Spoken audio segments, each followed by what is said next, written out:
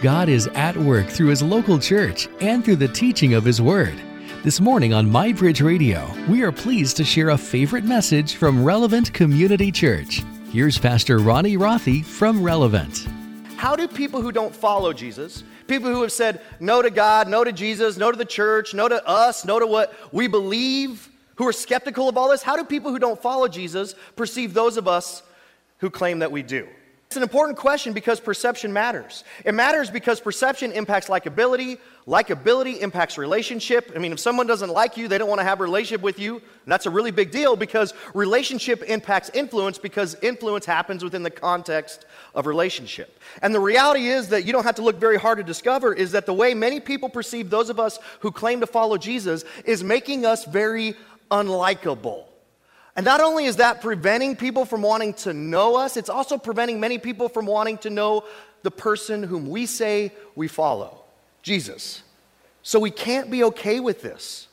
We must do everything we can to change people's negative perceptions of us because we are the salt of the earth and the light of the world. We are Christ's ambassadors. So that's what we're attempting to do throughout this series. Throughout this 4-week series, we're looking at 4 common negative perceptions people have with followers of Christ and identifying some next step solutions for how to change those negative perceptions. The first negative perception we looked at the first week is that we're sheltered.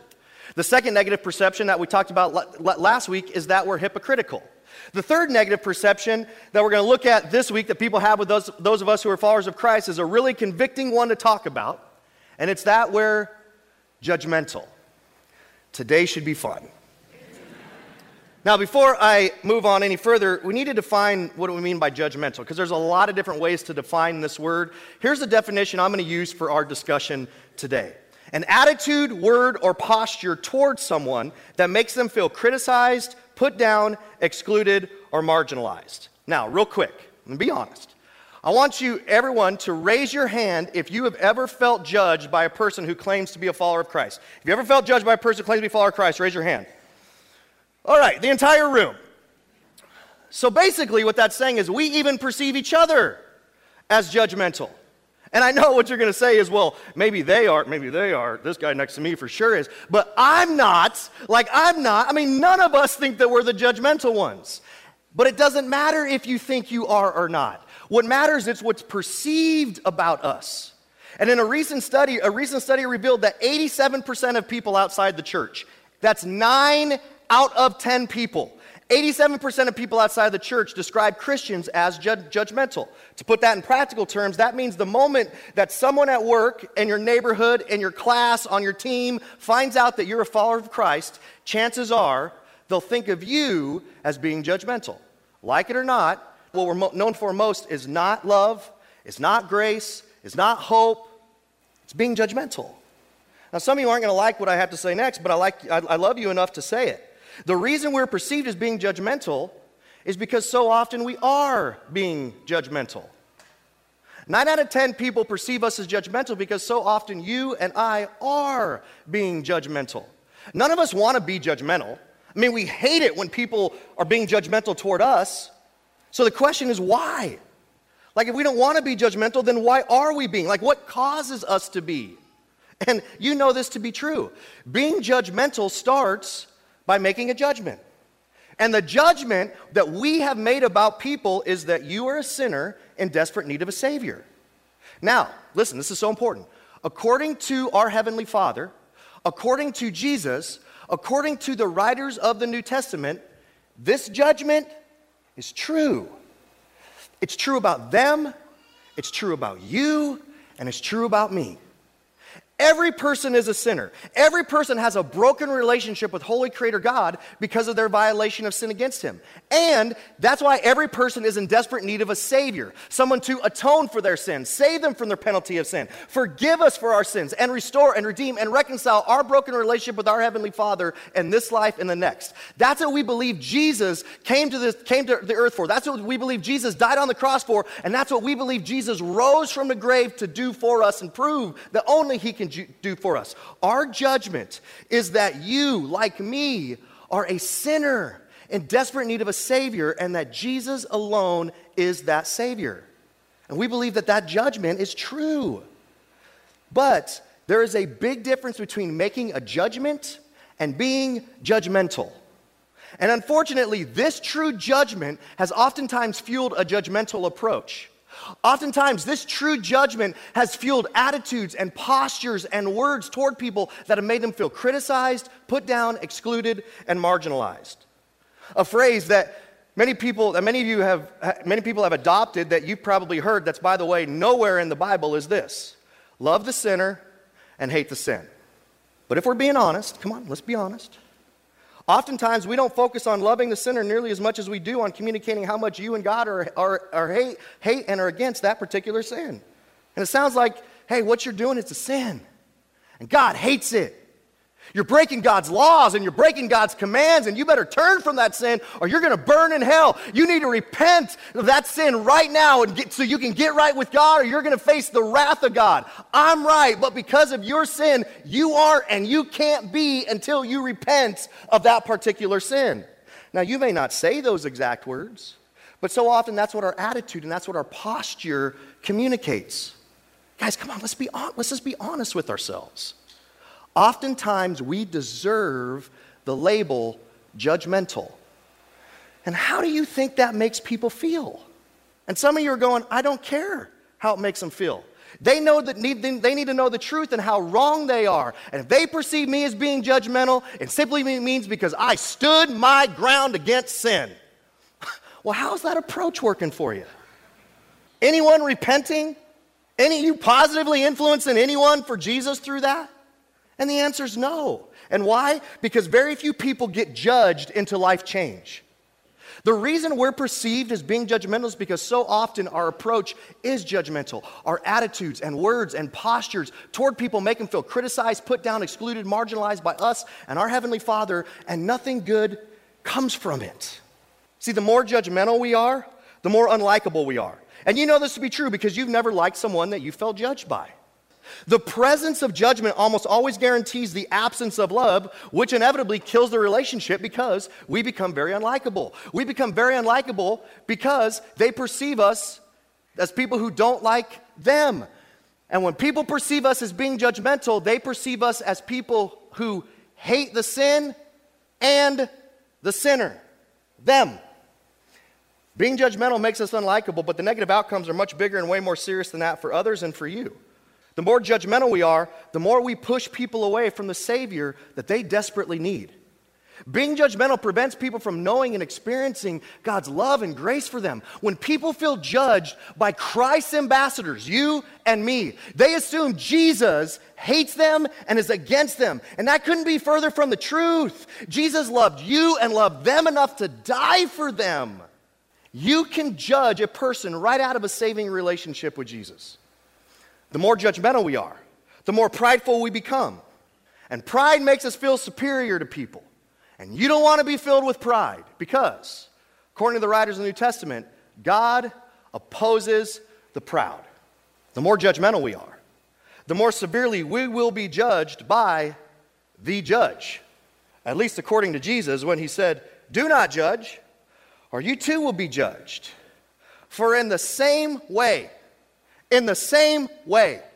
you judge others, you will be judged. With the same measure you use, it will be measured to you."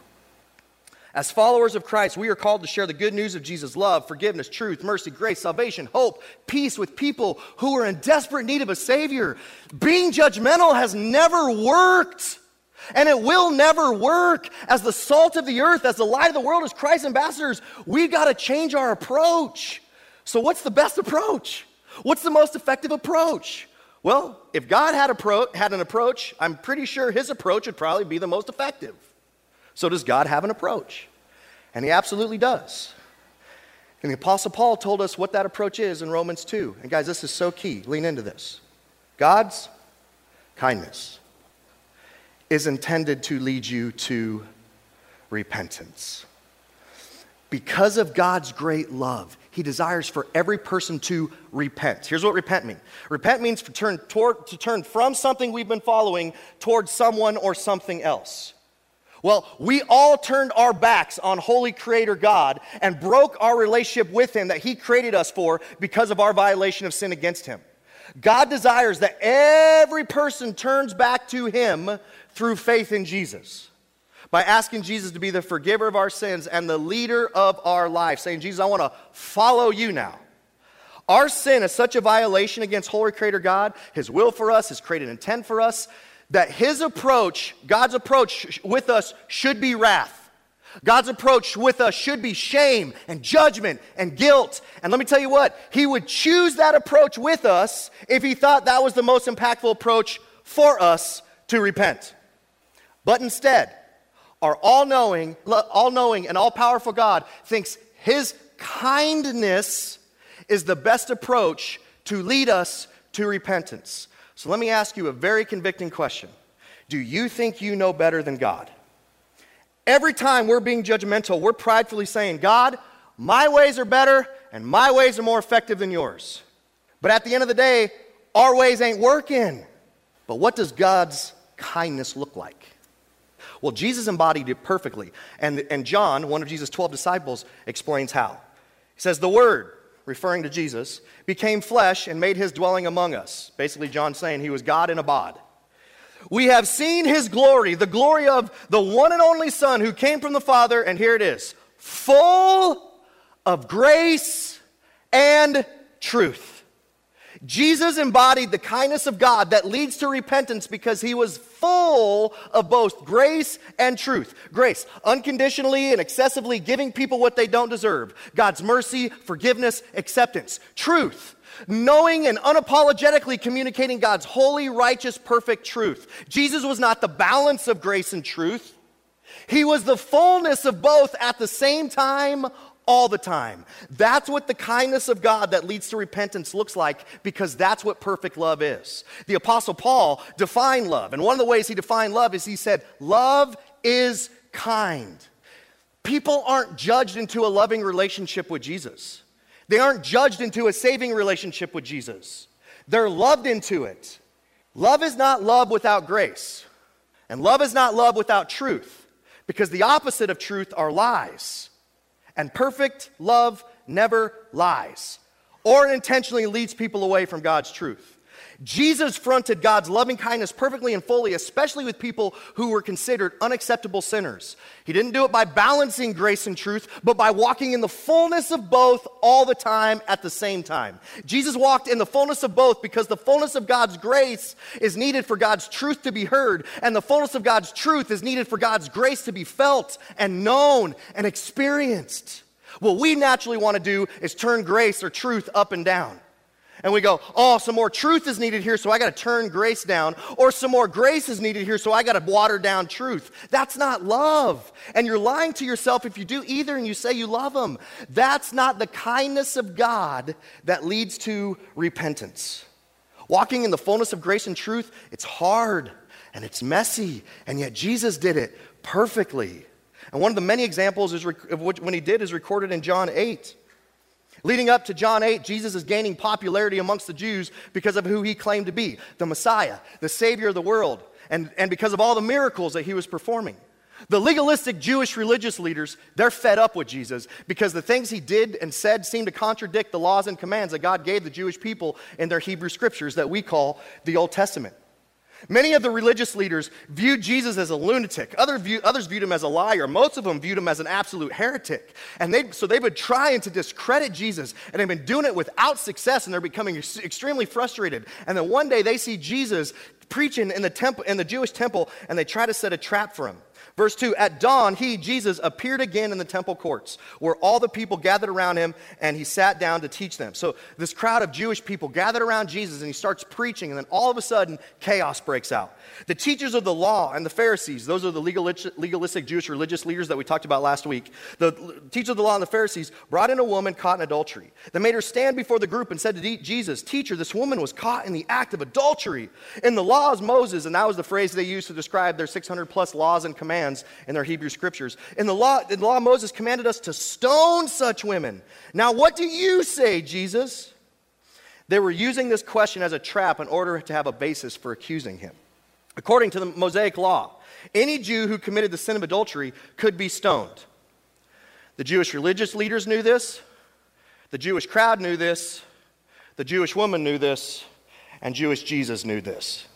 So right in the middle of Jesus preaching, these Jewish leaders bust in and interrupt him. And they ask Jesus what he thinks should happen to this woman. Not because they really wanted to know what he taught or what he thought, but because they wanted to see if Jesus would say something that would contradict the Hebrew Scriptures so they could accuse him of heresy. Now, I'm going to go out on a little bit of a limb here and say what the Pharisees were putting this woman through was probably not what the kindness of God looks like. But they go on in describing her sin, and as they did, the Jewish crowd that just a moment ago was listening to Jesus started picking up rocks to stone her. And in typical Jesus fashion, he didn't respond how anyone would expect him to. As a matter of fact, he didn't respond at all. But Jesus bent down and started to write on the ground with his finger.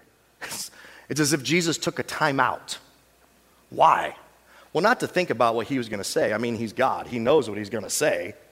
And maybe, listen, I'm just reading between the lines here, maybe he took that little time out to let the tension rise inside of everyone before he said what he knew he was going to say. Now, before we discover what he says, I want you to real quick to put yourself in the woman's shoes, in that woman's shoes. She knew the truth. She knew she was living in sin, and now she was being judged by everyone for it. How do you think she felt as she looked at everyone with their judgmental stones in their hands through her tear-filled eyes? Do you think in that moment she was inspired to change? Or do you think she was shame-filled, put down, marginalized, embarrassed, guilty? Can you relate to that woman? You ever felt judged like that before? If so, you need to hear what Jesus said to her in just a moment. But I also want you to put yourself in the crowd's shoes. They knew the truth. They knew she was living in sin. And they knew how God viewed her sin. But they didn't believe that the kindness of God leads to repentance. They thought the wrath of God, the judgment of God, the shame of God did, so they picked up the rocks to stone and condemn her. We're going to show you how wrong you are. We're going to judge you with these stones until you repent of that sin. And the longer Jesus stayed quiet, the tighter they gripped those rocks, and the more rage and judgment and disgust and tension they felt toward this woman. And maybe you're like one of the people in the crowd, holding on to a rock of condemning judgment and ready to throw it at them until they repent of that sin. If that's you, you need to pay attention to what Jesus said to them next. Verse 7, when they kept on questioning him, he straightened up and said to them, and then Jesus puts the fullness of grace and truth on display for everyone there, starting with the crowd. Let any one of you who is without sin be the first to throw a stone at her. Again, he stooped down and wrote on the ground. In that moment, Jesus embodied the kindness of God with the crowd who were holding those rocks. Basically saying, the truth is that you aren't without sin either. The truth is that you deserve God's judgment and wrath too. But instead, right now, I'm going to give you what you don't deserve. Grace, mercy, and patience. And I'm going to offer you a little for the forgiveness right now as well. And then Jesus bent down and took another time out. At this, those who heard began to go away one at a time. The older ones first, until only Jesus was left, with the women still standing there. After Jesus went quiet again, the Jewish crowd looked at the rocks they were holding in their hands. And in that moment, they knew they were guilty for their sin of condemning, just as guilty for their sin of condemning judgment as she was for her sin. And in that moment, maybe for the first times in their life, they knew the truth that they also deserved God's wrath. But instead, they'd experienced God's grace. So one by one, they dropped the rocks. And they turned and walked away. Jesus' kindness led to their repentance. Is that you today? You holding a judgmental rock? Is your attitudes, words, and posture toward people making them feel criticized, put down, excluded, or marginalized? If so, Jesus would say the same thing to you that he said to the crowd that day. Well, the crowd was not alone in experiencing the kindness of God. After everyone had gone, and it was only Jesus and the woman left standing there, verse 10, Jesus straightened up and asked her, "Woman, where are they? Has no one condemned you?" "No, sir," she said. "Then neither do I condemn you."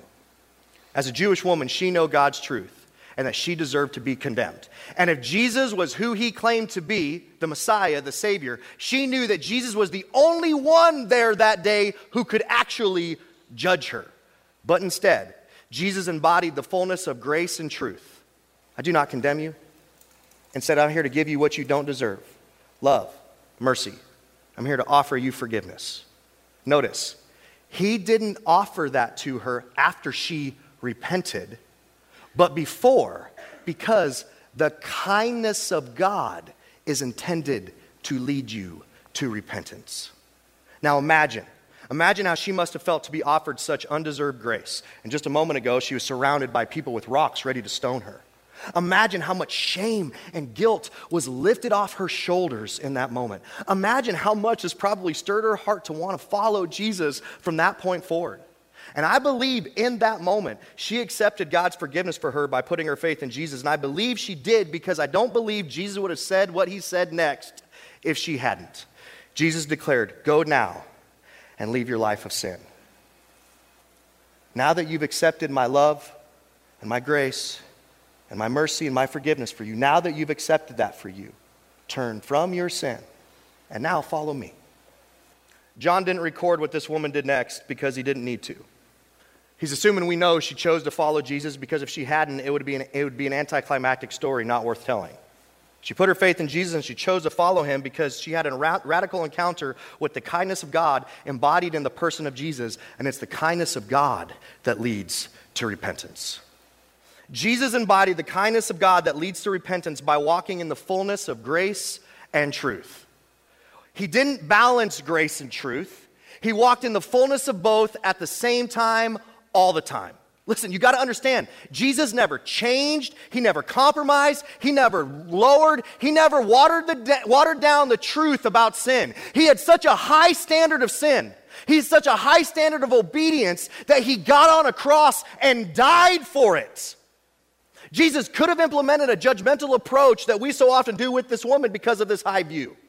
You're breaking God's commands and you're breaking God's laws and God hates it. You need to turn from that sin or you're going to burn in hell. You need to repent of that sin to get right with God or you're going to face the wrath of God. But Jesus had a different approach.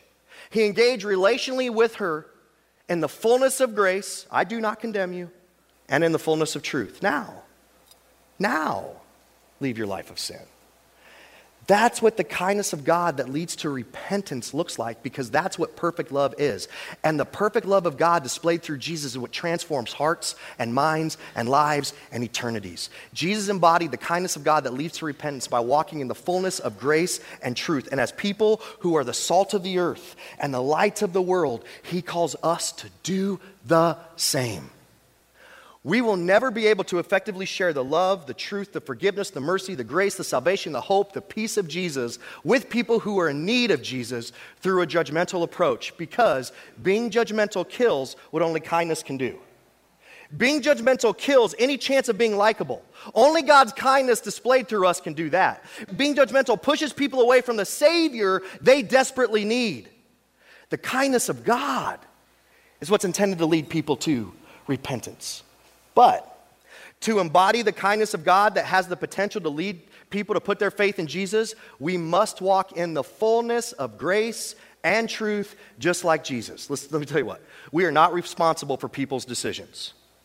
But as Christ's ambassadors, we are responsible to embody the kindness of God that leads people to the hope, the truth, the peace, the forgiveness, the salvation found through faith in Jesus by walking in the fullness of grace and truth. The question is, how in the world do we do that? And the answer is, I don't have a perfect answer. This is hard, this is very messy, which is why we haven't done a very good job at it. That being said, I do believe there is one thing that we all need to stop and one thing that we all need to start in order to do this. First, stop judging people for that sin. Stop being judgmental, making people who are not yet followers of Christ feel criticized, put down, excluded, or marginalized for that sin they're doing, whatever that sin may be. This is the grace Jesus showed the woman. This is the grace people need. Let me ask you, why would we be judgmental toward people who don't know Jesus for a particular sin they're doing anyway? Why in the world would we do that? Is that one particular sin that they're doing keeping them separated from God in this life and in the next? Not according to Jesus. If they stop doing that one sin, but they never put their faith in Jesus by asking him to be the forgiver of their sins and leader of their life, would they be saved? Not according to Jesus. It doesn't make any sense to be judgmental toward people who have never put their faith in Jesus, because God's rules and his commands and his laws and his ways, whatever way you want to describe it, are not for them anyway. With God, relationship always precedes the rules. That was the case in the Old Testament. That was the case in the New Testament. God has never given a rule as a means for us to establish a saving relationship with him. We are saved by grace through faith in Jesus alone. By asking Jesus to be the forgiver of our sins and the leader of our life alone. He has only ever given laws and commands and rules to people who are already in a saving relationship with him. And the reason he gives them to us are for our benefit and for his glory. Jesus is not interested in people's behavior modification. He is concerned with restoring and redeeming and reconciling our broken relationship with God. And then afterwards, after we turn by putting our faith in him and following him, he's then concerned with transforming us into everything he's created us to be. That's why we need to put down our rocks and stop judging people for that sin, and instead try to help lead them to the Savior they desperately need. That leads to what we need to start. Start pointing people to Jesus. The one truth people need to know is that they, like you and me, are in desperate need of a Savior. Not because of that specific sin, but because they, like you, are a sinner who has a broken relationship with their Heavenly Father. The one truth people need to know is, for God so loved the world that he gave his one and only Son, that whoever believes in him shall not perish, but have eternal life. For God did not send his Son into the world to condemn the world, but to save the world through him. Whoever believes in him is not condemned, but whoever does not believe stands condemned already, because they have not believed in the name of God's one and only Son. So stop judging people for that sin and start pointing them to the God who loves them, who is for them, who desires a relationship with them, and who proved that by sending Jesus to do for them, for me, and for you what we could not do for ourselves. And I can't today possibly tell you for all the ways for how to do that. But what I can tell you is it will require a relationship with them, because influence happens within the context of the relationship. What I can tell you is it will require an enormous amount of humility, not thinking of yourself more highly than you ought. What I can tell you is the kindness of God is intended to lead us to repentance. And what I can tell you is being judgmental kills what only kindness can do. When I was 21 years old, I was working part-time doing student ministry at a church, a little small church, and at Youth for Christ in Lincoln. And, I'm married now, so I got to make more money than that. Made no money doing that. And so I needed to get another job. But my best friend from high school, Matt, worked at a donut shop, and I was a little heftier back then than I am now. And I thought, this is a fantastic idea. Free donuts all day. And so I was like, he told me they were hiring, and I'm like, awesome, I'm gonna apply. Well, I had met the owner, Larry, before. He knew who I was, and I knew who he was. And Larry set up an interview with me, and I was extraordinarily nervous going into that interview, because the only thing I knew about Larry really was that he was agnostic and he was gay. And I'm like, if this guy finds out what I do for a job, there's no way he's going to hire me, because he's going to think I guarantee he's been felt judged for that before, and there's no way he's going to hire me if he finds out that I'm a follower of Christ. Well, had the interview, he didn't ask me what I did for a job, any of that stuff, anywhere else, and so I got the job. Well, over the time that I worked there, Larry and I became extraordinarily good friends. And, Matt and Larry and I, we all like mountain biking, so we'd go mountain biking together. We became just really good friends, hung out all the time. Well, obviously, over time, Larry discovered that I was a follower of Christ, because I talk about it all the time. And every once in a while, I was given an opportunity to preach at that little church I was the part-time youth pastor at. And so I'd get a chance, and whenever I got a chance to preach, like, I'd invite Larry, hey, Larry, you want to come? You want to come? You want to come? And he'd actually show up and come. I couldn't believe that he'd come and hear me preach. And then over the time I got done, we'd have so many spiritual conversations, and we'd talk about our spiritual journeys and all that stuff. And I just kept going, hey, Larry, dude, all I know is God loves me. He sent Jesus for me, and I believe God loves you, and he sent Jesus for you. And I just kept that message on going over and over and over again because I didn't know what else to say except that. I just wanted to point him to Jesus. Well, I ended up having to quit that job, and the whole reason is because Chris and I were moving to Chicago, and I'll never forget one of the last things Larry said to me before I left. One of the last times I hung out with Larry, it still gets me choked up today. He said, Ronnie, you're one of the few Christians that didn't feel judged by. And he said, because of that, this is so funny, he said, it's made me a little interested in Jesus. A little. And I'm like, cool, that's better than none. You know, like a little, like, man, I'm so glad I could be a part of that. But it was all because of one thing. I just wanted to point him to Jesus. Being judgmental kills what only kindness can do. Let me ask you this final question. This is such an important question. Is it more important for you to judge people's sins, people who don't know Jesus? Is it more important for you to judge their sins or to point people to Jesus? Because you'll do one or the other. I pray and hope it's more important for you to point people to Jesus. Because Jesus is who we are all in desperate need of. Thank you for joining us this morning for a favorite message from Pastor Ronnie Rothe from Relevant Community Church.